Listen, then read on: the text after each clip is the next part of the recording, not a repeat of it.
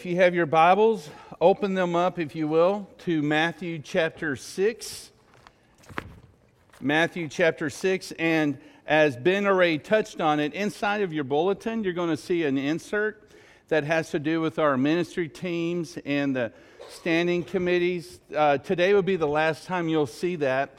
That is for all the members to look and to see where you might have interest in serving, because we would love to know what that is and to put you in that area of service. So, if you haven't done that already, please do. Today, right after the service is through, over in the fellowship hall, we got an opportunity to do something really big and really special, and that is, well, other than we're going to eat really good food, spaghetti, salad, bread, and peach cobbler, I think is what's on the menu.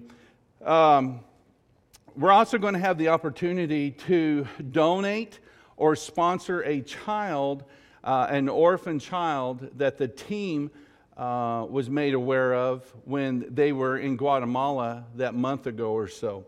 And there's actually 16 children that we can sponsor or have the opportunity to provide the means that they would have food, and I believe everything else, education, medical, and everything that just comes with that. It's a very big deal. That's the purpose for today after church. So if you want to be a part of that, and it's going to bless you way more than it's going to bless them, and it's going to change their lives. But we have a chance to be the arms and the heart and the legs and the mouth of Jesus today, and picking up a child that really needs the help. So anyway, that's what we're going to get to see. It'll be short and sweet on the presentation. The food will be sweet, and what we do will be eternally impacting. What I want us to look at today, not just today, but it's next week. It's a 2-week message.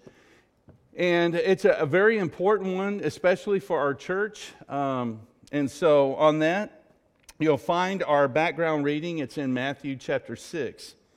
Now, I want you to think for a moment about a tombstone when you see a tombstone. A tombstone in a graveyard that you will find will have a date of birth on the tombstone. It will have a date of death, and it will have a dash in between. Above these things is usually the name of the deceased, and below usually is some kind of a statement. But the main part of the tombstone is the dash. It's the dash. It's all about the dash. Because the dash is talking to us about what happened with that person in between while that person was here on earth. When we see God, and we're all going to see God, when we see God, He's going to want to discuss the dash. That's what God is going to look at. He's going to look at the dash. He's going to want to know what we did and how we lived our lives, how we served Him while we were here on this earth life experience. Now, God has a plan that involves every single one of us, and His eternal principles that He has set forth in creation, and to the reason why you're here and the reason why I'm here, there is a plan. There is a plan. There's a lot of people, and they don't even think they matter, they make a difference, but they are so mistaken, and they are so led astray on that thought. There is a reason for your existence, as well as mine. There is an eternal plan. God is in the business of doing things, and He chooses to use us. He doesn't have to use us, but He chooses to use us. Now let that sink in for a moment. You have been placed on this planet for a reason. There's a purpose. Your first purpose is to know Jesus. God's desire is that you would come to know His Son, escape the judgment of damnation, and to walk with Him like an earthly father or mother who really loves their children to the point to where they will discipline and they will lead and they will instruct. They will pour their heart and soul into their child so that their child turns out to be the type of individual that that parent wants their child to be. So much more is God and how He looks at all of us. Every single one of us in this room. His first purpose for all of us is that we would know Jesus. The Bible says God is not slow concerning His promise, but is patient toward you, not wishing that anyone should perish, but that all come to repentance through Jesus. That's God's purpose for you. The second purpose for you, God wants you to get plugged in. God wants you to make Him known to everyone around you. Everyone around you is going into that deep, dark hole, and there is no bottom to it. It is not going to be well for them, and many don't even know what's going on. They're living their lives as if this is the only thing that matters. God wants us, every single one of us, to be that light, to help people to know this is not as good as it gets. And most of the time, a lot of the time, it's not good down here. Fear, sickness, health, disasters, death, disease. People are looking for a way out, and you have the answer to how to get out. So God's second purpose for all of us is to be that light for others, because a lot of people, they don't even know what they're looking for. But we know, and we know the difference maker. And then if there's a third purpose for being here, it's not just to know Jesus. It's not only to know what His purpose is for you in being the light, but it's to get involved at a church, an active church, a church that is alive, and to grow and reach the community and the world outside of where that church is located. God is the one that came up with the idea of church. Mankind did not invent church. Jesus invented the church. In fact, the church in the New Testament and the four Gospels is referred to as a mystery. At the very beginning of all time, God knew what was going to take place, especially when His own people refused and rejected their Messiah, Jesus. And the Bible says that God turned from that period of time because it didn't catch Him off guard, and the birth of the church came into being. The church was never originally going to be a part of the plan. But when He came unto His own, and His own received Him not, there was a plan. And I'm kind of thankful for that, because here we are as a result of that. Now we know there is a day coming when the Bible says when the days of the church experience, the church life is over and it's gone. And the Bible says that He will at that moment turn one more time back to the Jews. We are living in that time of the church experience. And God wants every single believer involved in the local body of believers, the church. Now, throughout this year, we have covered many areas of great importance that has to do with the church and the role as members being a part of the church here. Covering topics that reminds us that we better be practicing what we believe, restructuring our ministry teams and carrying out the work of the church, implementing plans on strengthening our deacon body, creating ministerial positions where strong ministerial leadership can begin growing particular areas of interest within our church body. These are just a few things to mention. Growing involves sacrifice. I'll say that again. Growing involves sacrifice. If we are unwilling to sacrifice, then we choose to lose. And that's just all there is to it. What I hope to be and what I am right now are two different things, just like it is with you. Only time will tell if I will live up to be what I hope to be. Now, today and next week, like I said earlier, I want us to look at another area that is found in that dash. It's the one area that most people have the most problems with. And it's that one area that most people, or a lot of people, they don't even want to discuss. And that is the area that has to do with our tithes and our offerings. Now, if you're a visitor today, my human nature says, well, you picked a really good day to come. We're going to talk about money. We're going to talk about tithing. And I want you to know, if you're sitting there and you're thinking, here's another one of those preachers, and he's talking about money. I've been here 26 years. This is the first time I've ever done it.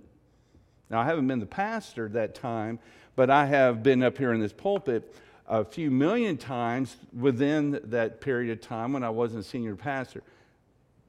I am not that kind of pastor. Now, it is a sad day that we have the feelings that we have when we think of hearing a message that has to do with finances because of the abuse that is done, that we see. You can almost see it if you want. You don't even have to look hard.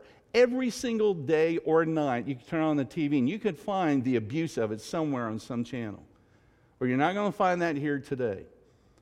But we are going to look at it because well wishes and pats on the back don't pay bills. And so the most important thing is having a right perspective of how God can help you to grow your money is what I want you to hear. All right? It's a big deal. You know, the finance committee right now is faced with the task of having to budget out all of next year to cover all the areas of ministries that we do. And if you look at the list, it's 4 pages long, and it's small print. It's lots of line item stuff. And everything that you see on those pages has every single thing to do with every single time the heart beats in relation to this church. What we're alive to, what we're doing, what we hope to do, what we want to do, what many of you feel led we need to be doing. And they are tasked with the job at making sure we have the funding that goes with it. And all of that funding is based on what you do or on what you don't do. Not everybody tithes. And that's just a fact. It's just not just a Red Baptist church thing. It's an every church thing. And you can't help but wonder, what would happen if? What would happen if everyone would look at what the Word has to say about this in a non-threatening way, and everyone were to decide for themselves, you know what? From this moment on, I'm going to do my part. I don't have much to offer, but I'm going to do my part. Jesus was, as many of you know the story, was in the temple and saw the widow, and she gave 2 little mites, 2 little coins. They were so insignificant. And yet Jesus said that she gave more than everyone else. She was coming and putting in large sums of money because she gave sacrificially. So many of us, when we give, it's within our means, and we give our 10%. She gave sacrificially. And the reason why she gave sacrificially is because her love of God was much higher than everyone else that was in that temple that day. What you believe in is what you're going to invest in. And God building His kingdom and doing the work that He is doing, the gas in the tank, what fuels us doing what we want to do and hope to do, and what we can do is based off of the church's obedience in this area. And that's just it. That's just it. So the finance committee, they're going to look at where we are now. They're going to kind of examine the things that we've done to make sure everything is in line with the church's purpose and what we're doing. And then they're going to step out a little bit on faith on the things that we really got to do, but the money's not there. But we're going to pray and hope God's going to provide. All three of those are very, very scary, tough areas to come up with answers because you're relying on other people to do their job. So, here's what I want us to do. I want us to take a look at 8 principles. We're going to look at 4 of them today, and we're going to go eat lunch. And as a background, I want you to take a look with me at Matthew chapter 6, beginning in verse 19, and see what Jesus has to say. He said this. He said, "Do not lay up for yourselves treasures upon earth where moth or rust destroy, and where thieves break in and steal. But lay up for yourselves treasures in heaven, where neither moth nor rust destroys, and where thieves do not break in and steal." Let me ask you this right here. How do you lay up for yourselves treasures in a place called heaven? Now we hear that. What does that mean? How do you do that? I can't drive there and make a deposit. But the Bible says I can. And we're going to look at that in a second. It says, verse 21, "For where your treasure is, there will your heart be also. Now the lamp of the body is the eye. If therefore your eye is clear, your whole body will be full of light. But if your eye is bad, your whole body will be full of darkness. If therefore the light that is in you is darkness, how great is the darkness? No one can serve 2 masters, for either he will hate the one and love the other, or he will hold to one and despise the other. You cannot serve both God and mammon. For this reason I say to you, do not be anxious for your life, as to what you shall eat, what you shall drink, nor for your body, as to what you shall put on. Is not life more than food, and the body more than clothing? Look at the birds of the air, that they do not sow, neither do they reap, nor gather into barns, and yet your heavenly Father feeds them. Are you not worth more, much more than they? And which of you, by being anxious, can add a single cubit to his lifespan? And why are you anxious about clothing? Observe how the lilies of the field grow. They do not toil, nor do they spin. Yet I say to you that even Solomon, in all of his glory, did not clothe himself like one of these. But if God so arrays the grass of the field, which is alive today, and tomorrow it is thrown into the furnace, will he not much more do so for you, O men of little faith? Do not be anxious then, saying, what shall we eat? Or what shall we drink? Or with what shall we clothe ourselves? For all these things the Gentiles eagerly seek. For your heavenly Father knows that you need all these things. But seek first his kingdom and his righteousness, and all these things will be added unto you. Therefore, do not be anxious for tomorrow will care for itself. Each day has enough trouble of its own. Well, today I want us to take a look at 4 of those 8 principles. Principle number 1, that surrounds God's method of growing your money. Principle number 1, money is for pleasure. Money is for pleasure. Now, we just heard the best advice given by the greatest financial advisor the world has ever known, Jesus himself. But pleasure is the emphasis. Whose pleasure is it for, you may ask? The Bible spells it out for us in this order: Jesus, others, and then self. It's that order. It's that order. Money is not the root of all evil. The love of money is the root of all evil.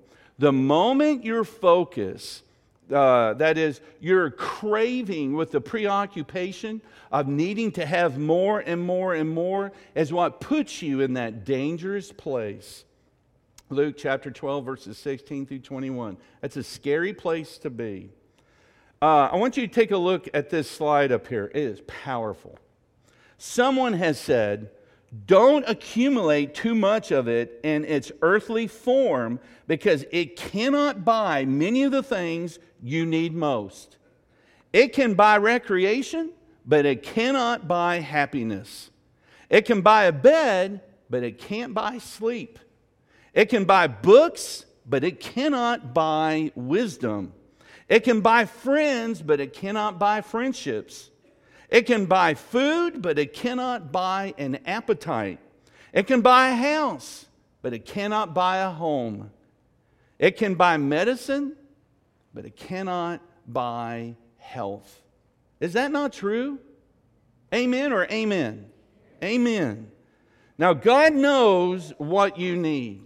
And in Matthew chapter 6:33, He said the words, but seek first His kingdom and His righteousness, and all these things will be added unto you. Every single time I have been asked in all these years, how can I discover God's will for my life? This is the verse I go to.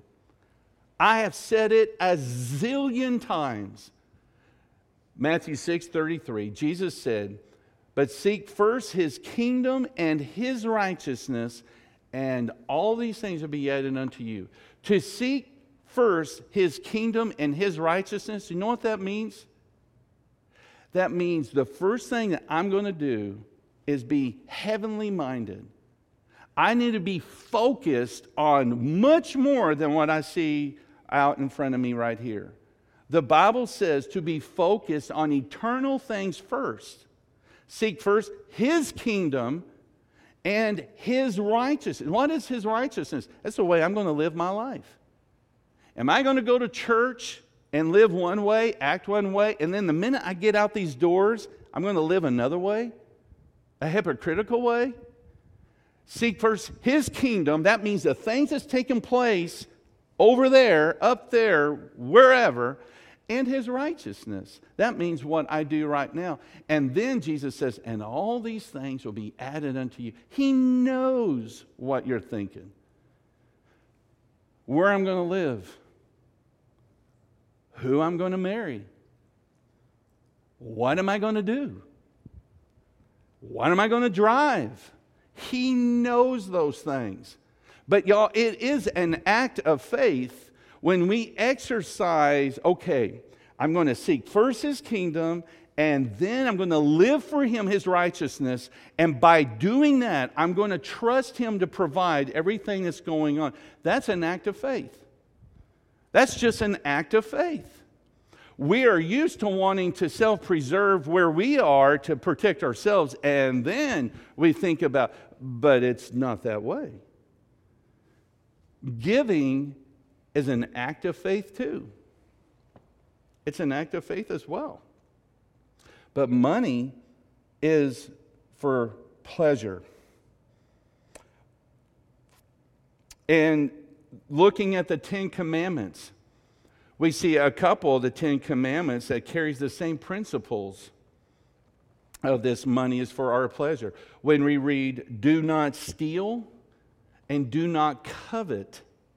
Stealing and coveting are condemned by God. God protects the things that He gives you by giving out these commandments. Money is for our pleasures. The second principle, convert your gains quickly to permanence. Convert your gains quickly to permanence. None of us can buy our way into heaven. Not a single person. However, we are told that our money can go to work for us in heaven. Now, that sounds crazy. But you read it just like I read it in this thing we call the Bible. The Bible makes it clear your money can go to work for you in another place. Matthew chapter 6, verses 19 through 21, as we read earlier, Jesus said this, "Do not store up for yourselves treasures on earth where moth and rust destroy, where thieves break in and steal. But store up for yourselves treasures in heaven where moth nor rust do not destroy, where thieves do not break in and steal. For where your treasure is, there will your heart be also." Every single time you tithe, you are converting your assets to the hereafter. That's just not a preacher trying to say something. That's what Jesus just said.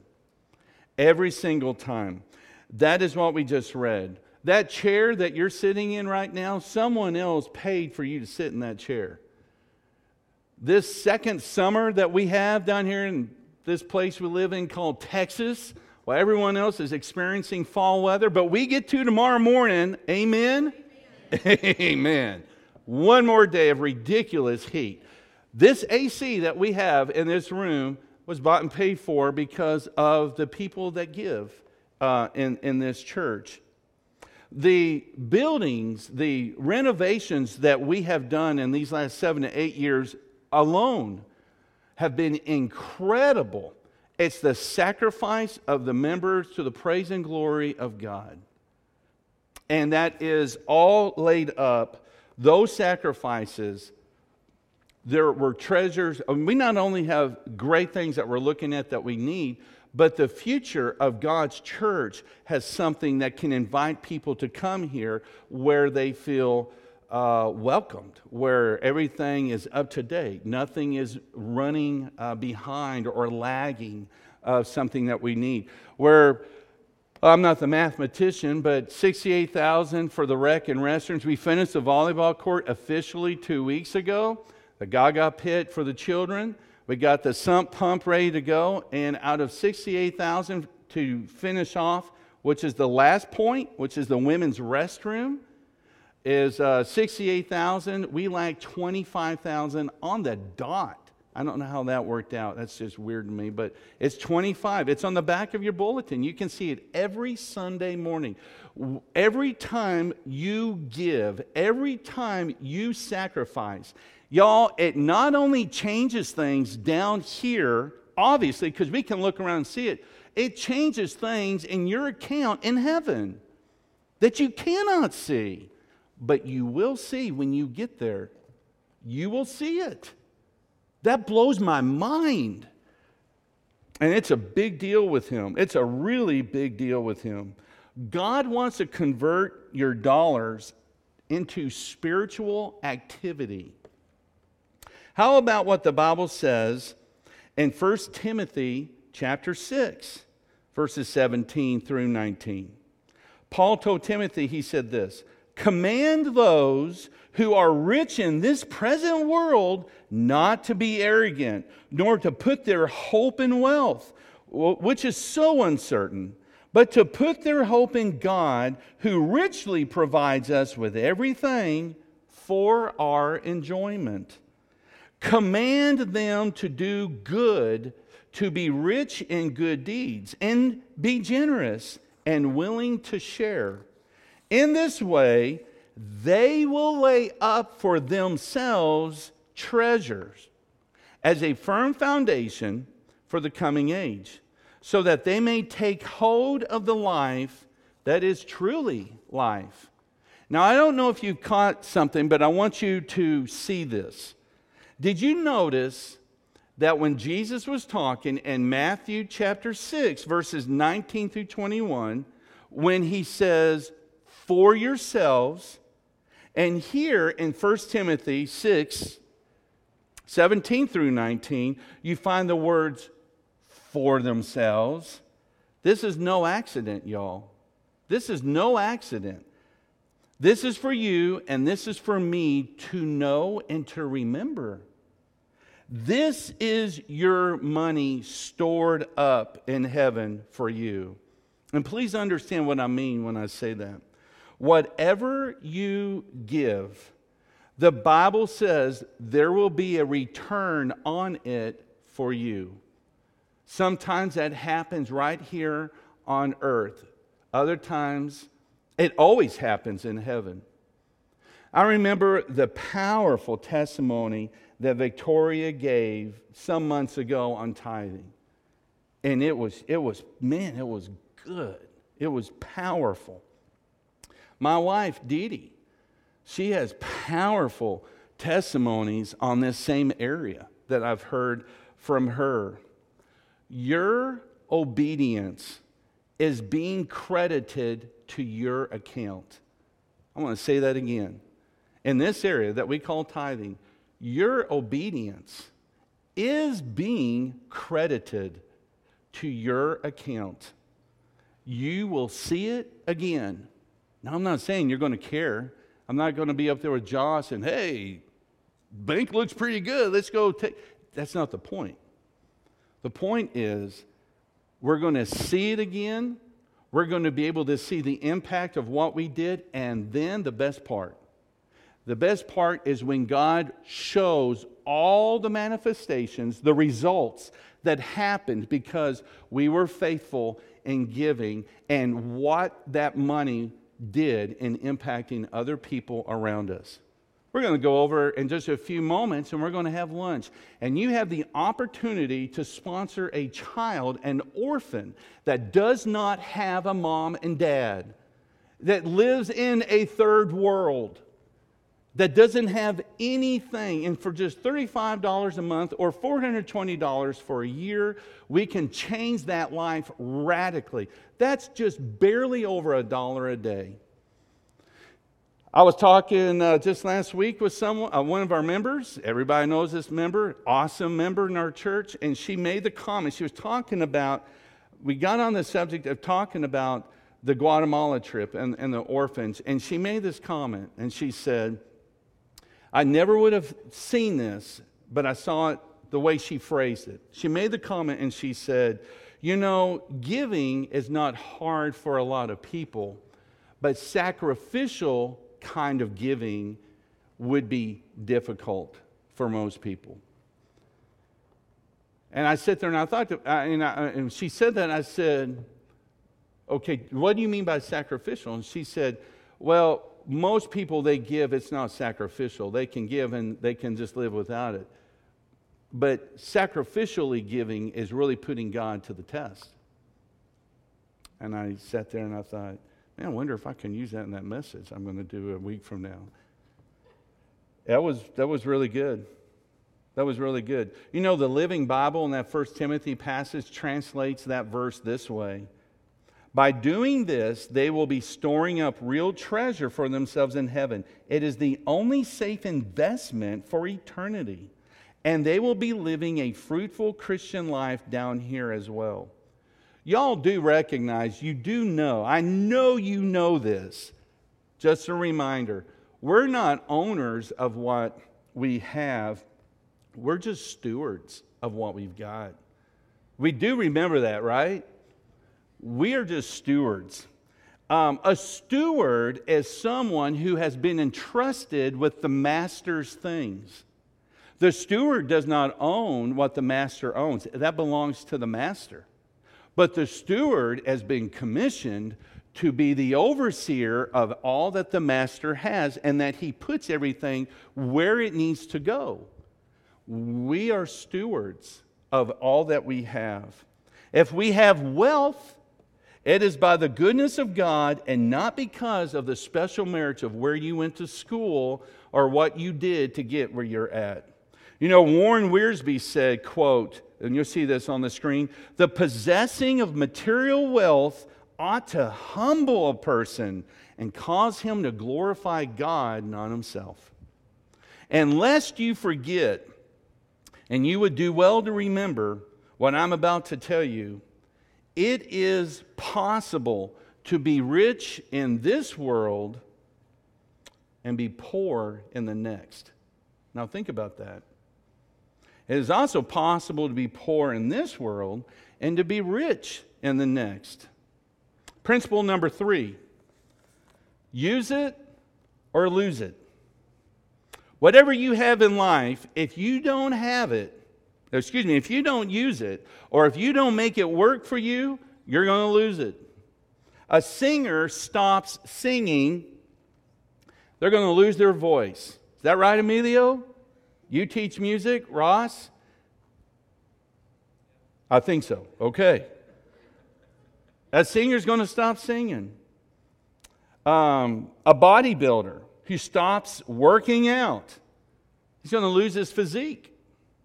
When a house sits abandoned for a long period of time, it'll fall apart. Money is the same way. If you do not invest it wisely, it's gone. You know, around 450 BC, the temple of the Israelites was in disarray. It literally was falling apart. It was in shambles. And the people did nothing to fix it. It didn't care. It didn't matter to them. But their homes were in mint condition. And in Haggai chapter 1, verse 9, did I put this in your bulletin? I meant to. I did. Haggai 1:9, God told the Israelites, and he said this, "You expected much, but see, it turned out to be little. What you brought home, I blew away. Why? Declares the Lord Almighty. Because my house, which remains a ruin, while each of you is busy with his own house." You see, instead of escaping poverty by not giving, they were actually increasing their own poverty. Now think about that. Now that's one of those, uh-oh. I'll say it again. Instead of escaping poverty by not giving, they were actually increasing their poverty position that they found themselves in. They would not give to God what they could, that's the key, what they could have given him. So God increased their struggles and their living conditions. The problem with the Israelites, y'all, was this thing called priority. It was priority. God was just not a priority. To not give as he tells us to. Why? So the kingdom can be impacted, so the work can be done, is literally saying God's not a priority. The house of God was a special place where God would meet them, and this place just wasn't all that important in their lives. It wasn't a central place in their lives. The people's sin on that day was a sin of omission.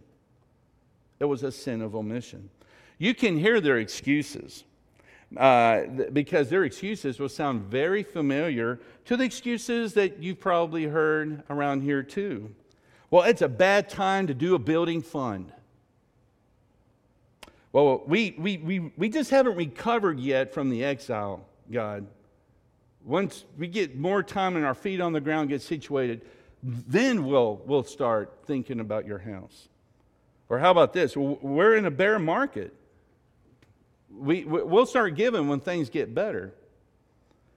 And the other one is, well, we know that we must live by faith, but you also have to have common sense too. And whatever excuses you've heard. On and on, they made their excuses just like we do today, and we are no different than they. And soon enough, their excuses prevailed, and what did they do? They opted to do nothing. And that's exactly what we do too. One commentator said, and you'll see this, quote, "They thought that their bad season necessarily caused delay of their duty, but really it was their delay that was causing the bad seasons." You know, right after that, I need to put something positive up there. Philippians 4:18. Philippians 4:8 tells us, "A gift to God is a fragrant offering that is pleasing to him." Church, you have to put your money to work. You need to use it or you're going to lose it. And then the last principle that we're going to look at is we give in order to get in order to give. Give to get to give. God's Word tells us in Luke 6:38, give and it will be given to you. Good measure, pressed down, shaken together, running over. They will pour into your lap because no purse or checkbook is big enough. For by your standard of measure, it will be measured to you. By your standard of measure, God's going to measure to you in return. When you want to be a channel for God's funds, God will see that you get the funds so that you can be. Now, there's a well-known theologian who made a comment one time when she was asked by someone if they were to tithe based off of their gross or their net. And this theologian's response was brilliant. She said, and you'll see it up here, well, that would depend on whether or not you want God to bless you on your gross or your net. That was my wife. I wish I would have said that. I would love to take credit for that, but I didn't. How do you want God to bless you? On your gross or on your net? Boy, we can be so stingy with what we think is ours. We are so protective. When the truth of the matter is, it's just an act of obedience. Do you trust God? Do you take Him at His word? And will you do it? It's a step of faith. God's plan is for us to trust Him in this area, y'all. And as we do, He promises to bless us. It's an act of faith. No one's buying a jet. We're not putting in a jacuzzi in the pastor's office. It's an act of faith. It's doing the work of the church, Retta Baptist Church. It's impacting the lives of hundreds and hundreds of kids every year. Vacation Bible School, Fall Festival, camps, retreats, seminars, marriage seminars, hospitality work, benevolent work, on and on and on and on it goes. There are some of you sitting here today that you came to know Jesus because the church put what they believe to be a calling on a minister's life, that minister, this can be their full-time job, and they went out to give the good news of what salvation is and what it means, and you came to know Jesus because a church, a body of believers put enough confidence in that minister's ability to see to it that you got impacted. It's an act of faith. It's all an act of faith. Every single thing is for God's glory. Philippians 4:19 says, if we have given faithfully, our own needs will be abundantly supplied. God will not let you go wanting, but He will give back to meet your needs.